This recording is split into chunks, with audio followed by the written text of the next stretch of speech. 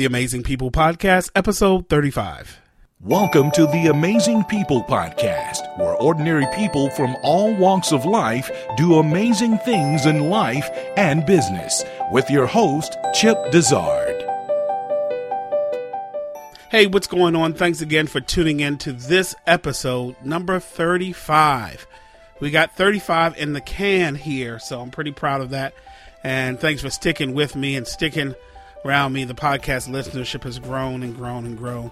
So one thing that I say that I want to serve the audience, whether it's 10 or 10,000, I'm faithful to that. So I want to keep on making podcasts. We'll take a break for a few weeks as we're going to change podcast hosts, but we'll be back after a few more shows, and we'll be back better than ever in September. So we'll take a few weeks off in August, like 2 or 3 weeks, and then we'll be back at it right after the Labor Day holiday. But anyway, before we get started, I want to just talk to you today about just the podcast. And first of all, I just want to thank everybody. These episodes have really been good.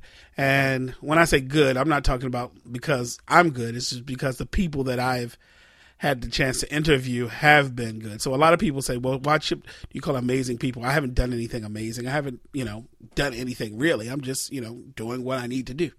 And the truth of the fact is, and the matter is that if you're doing good work, and you're grinding it out every day, to me, you are amazing, because there are so many people and, that don't strive for greatness. They say it, but they don't do it. So the people that I've been fortunate to have, and future guests as well, so to continue to do good work. So without further ado, we want to get into my friend Muta segment. And, he talks about the unrelenting optimist, and he brings a good power-packed word, about 4 or 5 minutes. You have to listen to it. Don't fast forward. Listen to what he has to say, and then we'll get back into our main guest right after Muta. Hey guys, this is Muta Mwenya from mutamwenya.com, a blog that is dedicated to unrelenting optimists who know there is a big God who can use little us to accomplish big things for his glory. On this segment, I want to share with you 3 simple things you should know to increase your productivity. Let me begin by asking you this. How do you stay focused?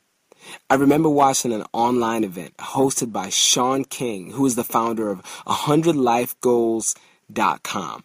During his interview with blogger and author Jon Acuff, he asked him that very question. How do you stay focused? If you don't know Sean King or Jon Acuff, you should. These guys are unrelenting optimists who are accomplishing great things and inviting others along with them on the journey. When John was asked how he stayed focused, his answers were really simple but on point. We'll get to those answers in just a moment. But if you're like me, focus can be difficult at times, especially when you have a number of things on your plate. To be totally transparent, for me, lack of focus made me drop out of college when I was younger and had the golden opportunity to have my education paid for. Lack of focus made me quit a great online business concept, which I was working on, and now I sit and wonder, what if? Sometimes lack of focus leads me to browse through Facebook, Instagram images, or spend too much time doing the countless mindless things that delay me from accomplishing my goals. Maybe at times you've had these same challenges. We need help. If we are to stay on course with our goals and live the abundant life Christ has called us to live, we need to be focused. We need some practical steps like these laid out by Jon Acuff. Okay, so let's jump into these simple steps. Number 1, allow yourself some downtime. Let the church say amen. For the sake of your own sanity and those around you, take some meaningful time to rest and recharge. This sounds easy, but when you have goals to accomplish, it's hard to intentionally stop and smell the roses, as the saying goes. If we don't slow down, our fatigue causes us to easily be distracted by mindless activities that steal time from our productivity. Number 2, know what you need to get done. If we have a clear understanding of what's important and what's not, we will be able to know how to maximize or prioritize our tasks for maximum productivity. Finally, number 3. See, they're short and simple. Know how you work. Let me use myself as an example. I'm most reflective in the mornings. So during the mornings, I work on personal development through reading scripture and listening to my favorite podcasts. I write best in the afternoon. So in the afternoon, that's when I write blogs, or if I'm working on a new curriculum or whatnot, that's when I do the writing. My creative and analytical time is later in the day. So I work on those creative tasks then. You get the point. Figure out how you're wired and plan your schedule accordingly. That's it. I think these are some great suggestions. These are doable. Allow yourself some downtime. Know what you need to get done and know how you work. As you develop this rhythm, your focus is going to be at an all-time high. It has been for me. Thanks for listening, guys. If you want to connect with me, you can find me on Twitter. I am Mutamunya, or catch my latest post on mutamunya.com. That's MUTAMWENYA.com. Catch you in the next podcast. Thanks a lot for that powerful and encouraging word for all of us to take note, Muta. Now, today's guest is a friend of mine, and I call her a friend. And the funny thing about it, we have never met in person. Isn't that the great thing about the internet? You can be friends with people by just a virtual relationship and mutual respect. So everyone I consider a friend, and not everyone, but this lady I do consider a friend.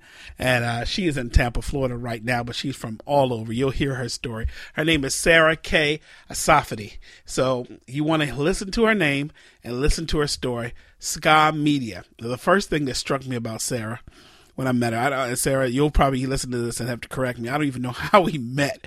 Just probably mutual friends through somebody who does media. We like to know people, in our world who are connected. So since we both work in video, we both love photography, we both love creative things, I guess that you kind of have a pulse. But anyway, enough about that. I want to talk to you about Sarah because she is a main person and a main reason on this podcast, and I think this is a really good conversation with her.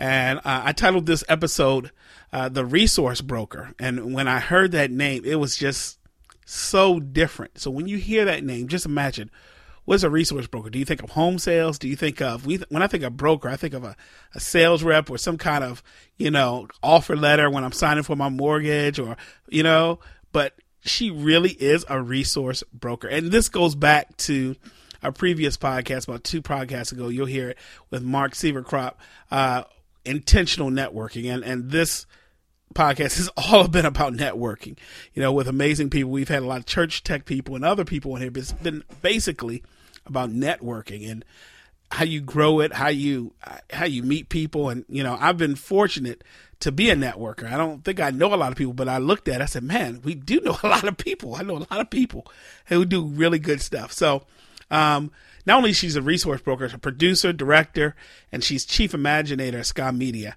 productions and film. So she's a film division, a production division, makes some excellent, excellent work. And all of her links will be in the show notes. And trust me, she does good work, and I am proud to call her my friend. So you will hear from Sarah next. I will get out of your way because she's going to tell her story, and then she has a very interesting story about some blogs she has written and some other things. And she has a fascinating reading list. And just so Sarah, you can hear this. Hopefully, we'll do our podcast in 2015 or something like that, because she and I always said, we're going to work together. We just have to wait till the time is right, and timing is everything. So right now, the time is for Sarah, and her voice you will hear next. I just want to talk to you, well, first of all, about your background, Sarah, and thanks for coming on, and about your background and in media. I know we both into video media, but how did you get into, just video production and media? Well, it's a very convoluted story. I started in media, in front of a camera at the age of 12. So that has been, I'm not going to tell you how old I am, but that's been more than 20 years ago. So I started in media when I went on a mission trip. And I spent a month in the Micronesian Islands. And when I came back, and it was without my parents, I went with a group of doctors and nurses. And when I came back, I was so fired up about my story. And my parents said, well, why don't you write this Christian TV broadcasting network and see if they want to hear about your story? Maybe they would want to interview you. My parents do not suffer from shyness or hesitancy with stuff like that. So my mom said, you want to tell your story? You were the first foreign Caucasian child to ever have gone to some of these islands way out in the middle of the Pacific. They didn't know what to do with me. They were coming up and rubbing my skin and feeling my hair because it was a throwback like to 150 years ago, because they had never seen an American Caucasian child before.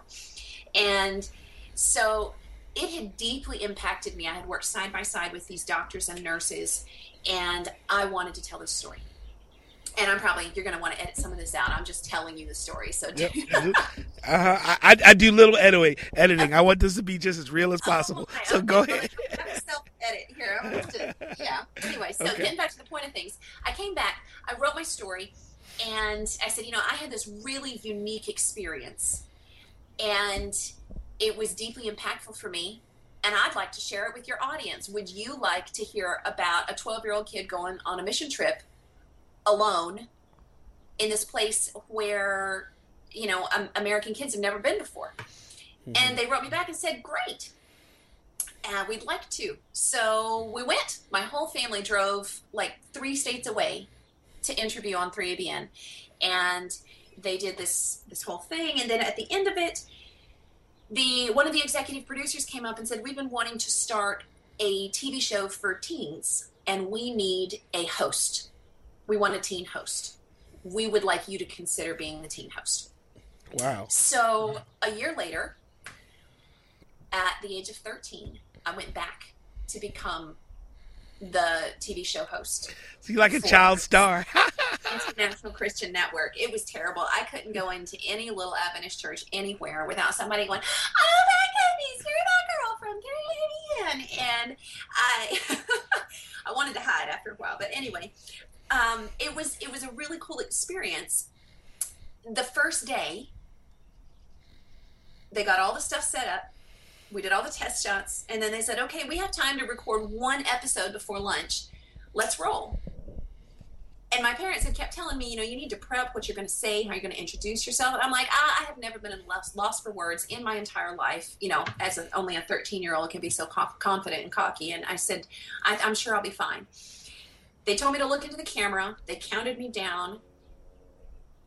And if you had a gun to my head, I could not have told you my own name. I completely froze. And we tried it again. And I completely froze. And we tried it again. And finally they said, why don't we go ahead and break for lunch early, and you go take a little bit and figure out what you're going to say. And that was my introduction to media. Wow. So a couple years later, actually only a year later, my family moved overseas to Russia. And we were working with a branch of that same International Christian TV network. My parents were working on the administrative side. And while I was there, I got to work with transcription and scripting and practicing with a camera behind the scenes and being around a TV studio in the mission field. Mm. So that continued my interest in it. And then I kind of set it aside for a while. There were other things going on. Life took over, and I didn't do a whole lot with media until college, when I got involved in the marketing side of things. Through Academy, I worked with yearbook and public relations and that kind of stuff. So those are skills I still use, obviously, in marketing and media, but it wasn't directly with media production. Mm-hmm. And then in college, worked with public relations, marketing, recruiting, continuing skills with working with people that have come in very handy as, coaching talent on set. and being able to look at the big picture of a marketing campaign and figure out how to break it down into achievable steps. And then when I graduated and was in grad school, I got an opportunity to work with an international faith-based research center. Okay. For the General Conference of Seventh-day Adventists under Adventist Mission, called the Center for Secular and Postmodern Studies. Okay. And it was based out of the UK, even though it's a General Conference entity. The headquarters location was in the UK. And I came on as assistant director and ended up moving up to associate director. And my role there was resource production, team management, marketing, public relations, and so on for all of the training events that we were doing. And we were doing like 60, 70 a year. Wow. So an intense amount of training events in countries all over the world and doing that event planning and so on. But what got me back into video production was the fact that we realized we needed video media to be able to give to the people, not only to use in our training sessions, but to give to the people who wanted to reach the more secular and postmodern world more effectively. So it fell to me to hire a crew, work with script writing, develop our ideas, and then oversee the production management. So that's how I got back into it. And did you have experience doing all of this stuff prior to getting back into it? Did you have experience? I mean, you had experience, but like being a producer, kind of. No. Okay. No, it was totally take everything I've learned from scraps of everything else I've ever done and put it together and burn the candle at both ends to make sure we don't screw things up. Okay. So you were overseas in Russia, and you were obviously still new to this. When did you come back to the United States and start doing media there? I came back while I was still in my teens. I came back, went to academy, went to college. So we were overseas in Russia for like years and years or anything. And then by the time that I was in grad school, when I started working with the research center, I got to travel back to Russia and do training events over there, and then working in the UK. We had a crew that was based in the UK, but I managed them even though I lived in the US. So a lot of remote team management. And then after 7 years, we found out we were expecting our first child, and the month before he was born, I ended up taking a break from all of that and spending the next 2 years at home. So we had 2 kids in that period of time, one right after the other. And after that, actually before my daughter was born, our second child, I started getting phone calls that I was not soliciting. I started getting phone calls. Can you manage this? So-and-so needs a marketing campaign. You've overseen and produced and directed other video. Would you be willing to try your hand at a TV campaign? Would you be willing to do this or that? And my response was, if you call and it's something I can do, my answer is yes. Mm-hmm. So when our daughter was 12 weeks old, I started working again from home. Okay. My criteria at that point was no travel. I had 2 little kids under the age of 18 months. Yes. But out of that, I realized the calls kept coming, and so I started my own company. Wow. So once you started your own company and, getting clients and getting stuff, you had 2 young kids, you managed that. And then I guess now you started, years later, I'm fast forwarding now, you start to travel more, do more broader projects, larger budget projects too, as well, right? Correct. Yeah. Yes. And honestly, I've never gone looking for projects. So that has been something that's kind of been my deal with God. I'm a mother, first and foremost. My husband's a pastor, so I'm also a pastor's wife. That means there's a lot of church stuff to be taken care of. But my deal with God is people call me, and I will give it serious consideration. But I'm not necessarily going out trying to track new jobs down. And part of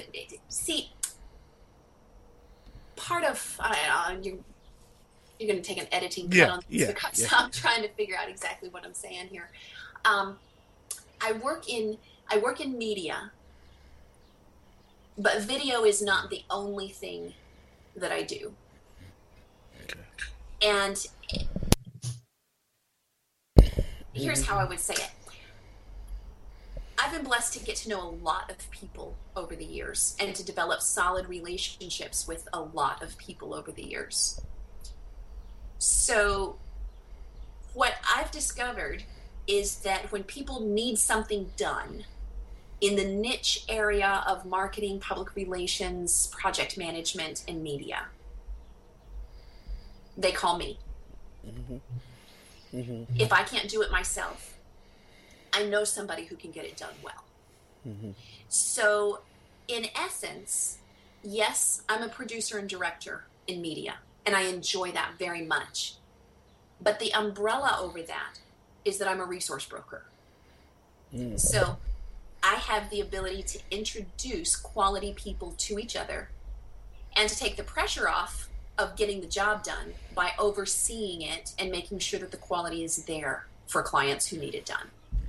That makes total sense, Sarah. If you move out of, because I know in today's society, we all in media, we do multiple things. It's not like my uncle, is in his mid 60s, and when he got into media, late 60s, and he's like, I was just a cameraman. But now you just can't be a cameraman or a camera woman. You have to do multiple things sometimes. Mm-hmm. And like you said, a resource broker. That's a great title. So tell me about SKA, your company, and what kind of projects you do.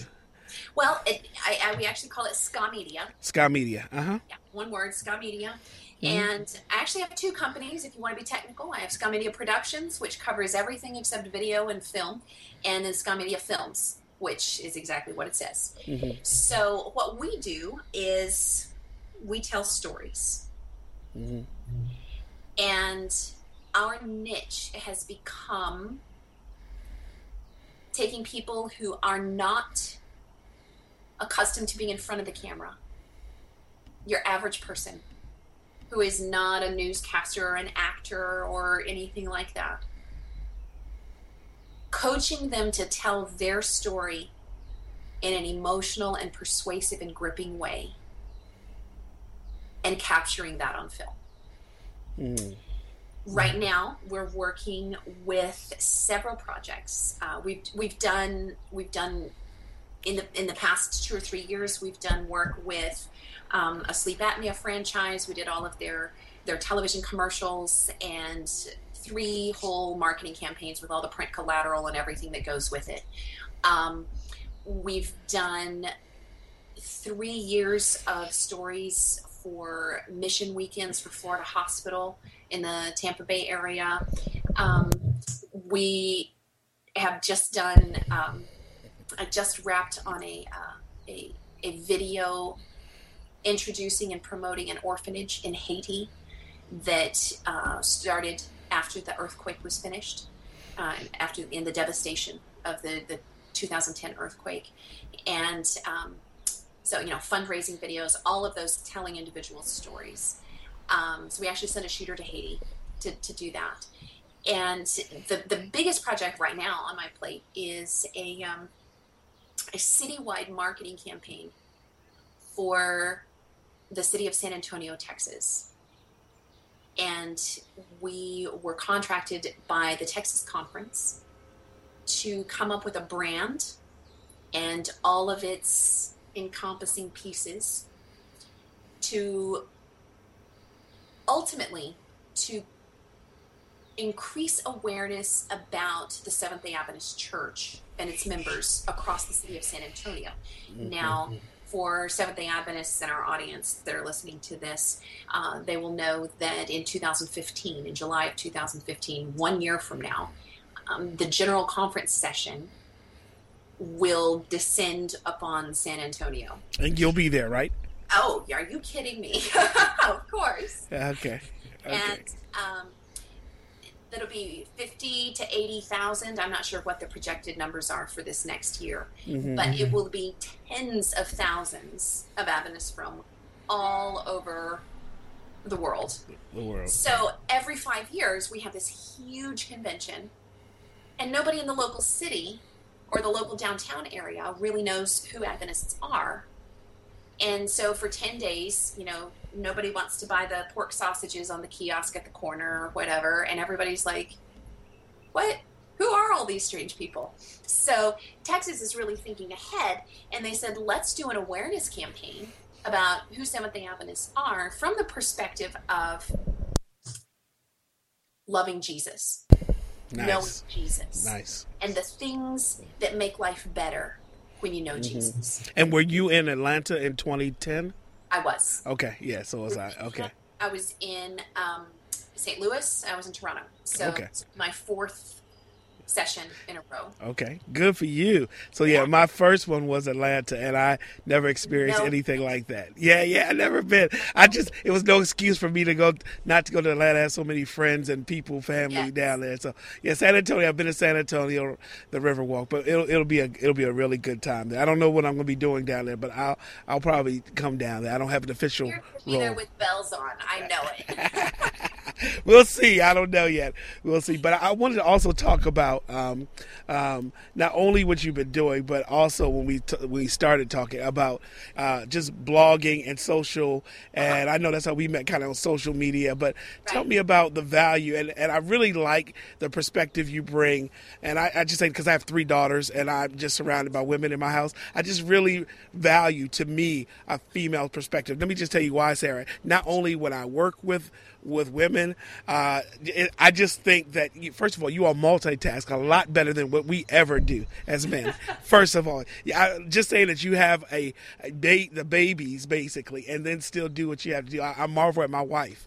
And then second of all, just to get the things done and the perspective. And you talked about in your Medium blogs, I was reading the one I really, really enjoyed is about the International Filmmaker Syndrome. If you could talk about that blog, I'll link to it for people who are listening to this. It's a really interesting 2-minute read, but interesting blog. Talk about that for me. Okay, well, I think I can't speak from a man's point of view, obviously. I'm a woman. But so speaking as a woman, I think that entrepreneurs, self-made business people, at least for women, and I think so for some men too, there's always this fear that you're not good enough, that somebody out there is going to find out that you may not know everything about what you're doing. And I know in my experience, if I think about it cognitively, I can step back and say, I am a competent professional in a variety of areas, and I know I do very good work.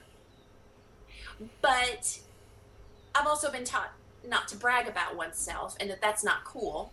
And I think we especially teach that to women as opposed to men. For men, it's a bit different. You're able to say, hey, this is what I did. And women kind of say, well, my team and we worked together. And there are positive and negatives on both. But there's often, especially among creatives, this instinctive feeling that because there are other people who could probably do it better, your work isn't good enough. And somebody's going to find out, and it's all going to be over. Yeah, and we have a male-dominated kind of creative, at least with the video production side. I don't know about the marketing side as well, but to me, it's more male-dominated. Am I correct? I think it may be slightly less male-dominated in marketing because that creative multitasking thing is a key aspect of marketing. So I think there are more women in marketing than there are in directing, producing, and media production. Yeah. I hired my first, just a sidebar, I hired my first female camera person to do weddings. It's the best decision that I've ever made 2 years ago.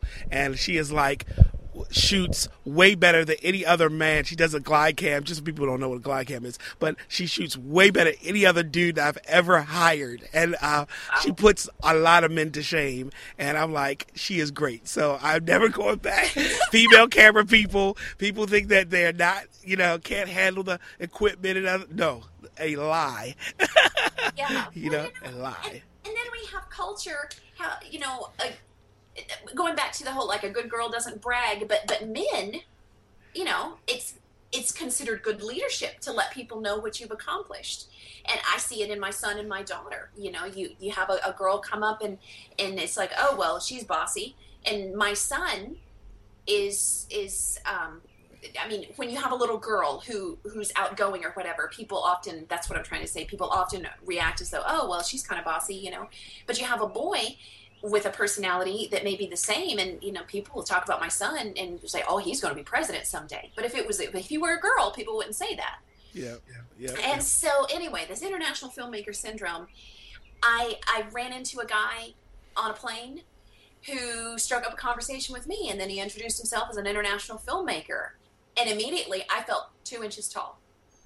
I mean, I've worked all over the world. I've worked in Australia, and I've worked in Russia, and I've worked in the UK, and the Netherlands, and the United States, and Canada. And, you know, I'm an international filmmaker, but, you know, I'm not Steven Spielberg, so I would never introduce myself as an international filmmaker, because I always think of myself in terms of what I still want to achieve as opposed to what I've already done.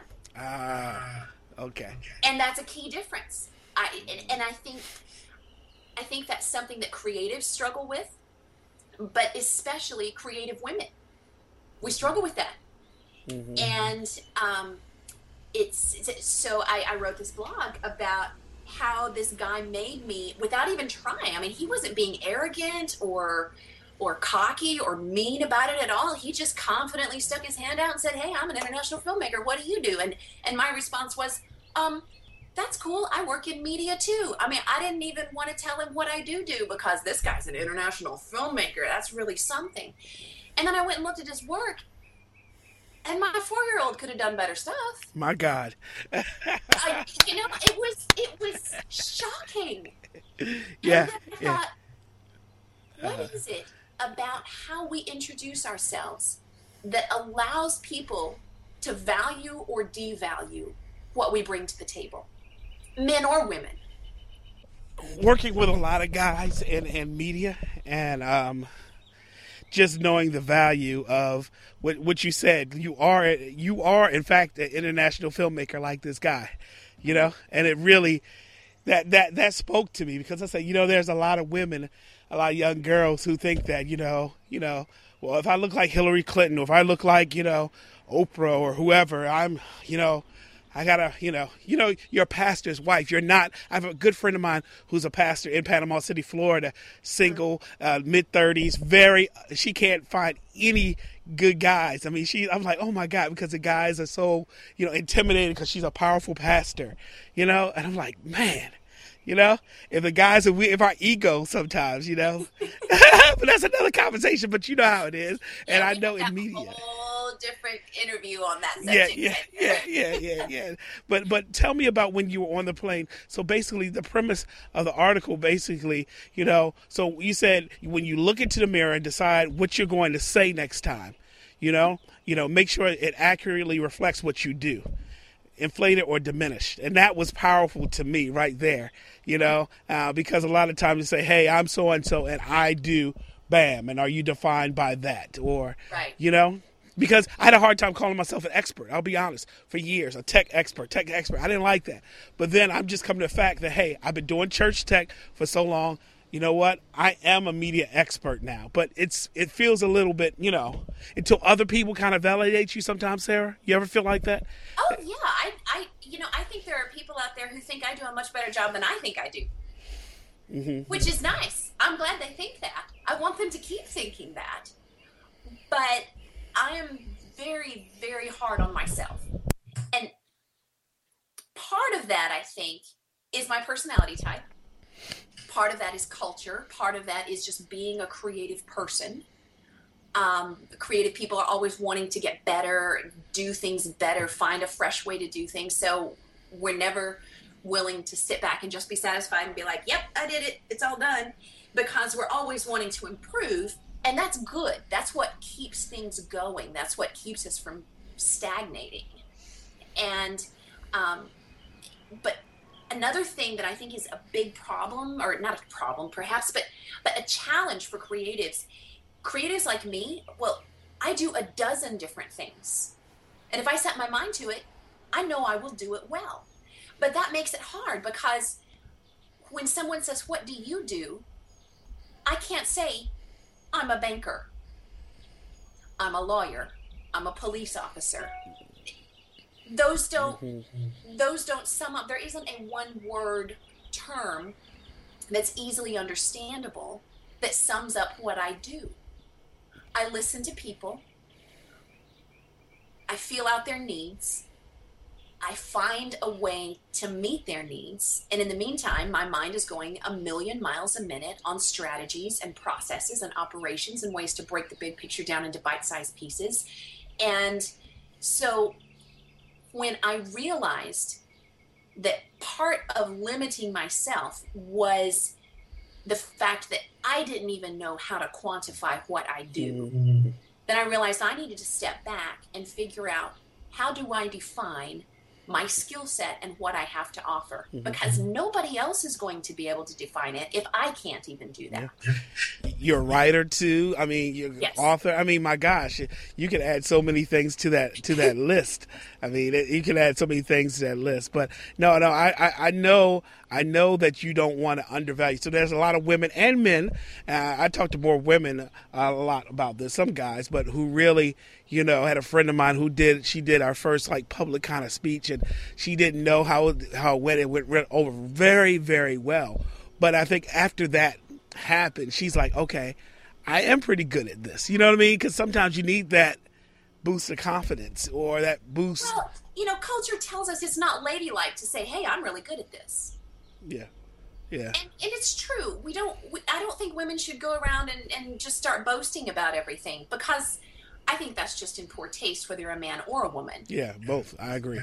But culturally, it's accepted as good leadership if a man clearly and accurately defines what he does and what he's good at.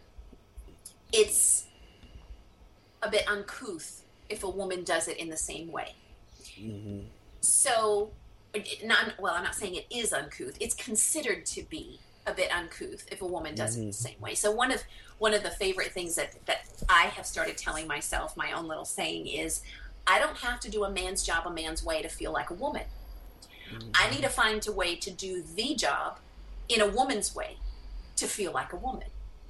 So I don't have to feel like, and I don't want my daughter to grow up feeling like she just has to act like a man to become successful at whatever it is that she is called to do in her life. I think women who are gifted and talented should be able to be free to figure out a way to be successful in their way, in a way that is womanly and ladylike, but that is also successful and is not limited by the fact that they are women. Wow. You seem to, and I know you go on to write, and this is so interesting on Medium. You talk about sociopaths and all of this stuff. My God, we could go on and on forever. I don't have that much time, but my gosh. Do an interview just on surviving sociopaths and narcissists in the workplace. Yes, we will. I talked a long time about that. I see. That's why I didn't even go into that yet. I just love the filmmaker syndrome and stuff like that, Sarah. So tell everyone how to get in contact with you on Twitter and your website. Okay, well, my productions website, and it's actually in the process of getting a refresh over this fall, so in a little while we're going to have a new version of it, but it's www.SKAmediaproductions.com. That's SKA mediaproductions.com. I'm on Twitter and Instagram at Ska Media, and that's where I share media, like production, film and production related stuff. I share my own thoughts and things that have to do with being a resource broker and business matchmaker on Twitter at Sarah Asafte and on my Facebook page at Sarah K. Asafte. So. Good. Yeah, I just really see it says niche, marketing, media, management, social chief imaginator. So yeah. And I love your pictures, Sarah. The pictures you take when you are looking like that. I mean, your pictures are just so. I know you get a lot of calls. Just sidebar, Sarah. You probably get a lot of calls about modeling and being, Who take your pictures? I won't go into that. Yeah, that's a whole other conversation. But no, it's just funny because your picture, when you have your you're looking the other way, it's like, okay, who is she? She's looking at me sideways. It's if it makes you ask a question, and that's the same thing. You asked me earlier how I went to look in the mirror and decide how I'm going to introduce myself. And that's when I took a phrase that somebody had mentioned to me in passing, and that's where resource broker came from. That's great. Yeah. I'm a resource broker. And then people say, what's that? Exactly. And then I have the opportunity to explain. Same thing with the picture. It makes people go say, what's that? Who's that? And then you get to explain. Yeah. You probably get that a lot. Thank you. That's why I didn't even ask you. But it's good anyway. But hey, I appreciate your time for talking to me. And we will talk about sociopaths. That is going to be part 2. We got to get together shortly. And that's a whole list of questions. I even show you right here in my book about the whole sociopath stuff, because we've all had horrible bosses, like the movie Horrible Bosses. We've all had that, and to get through them. So thanks for your time. My pleasure.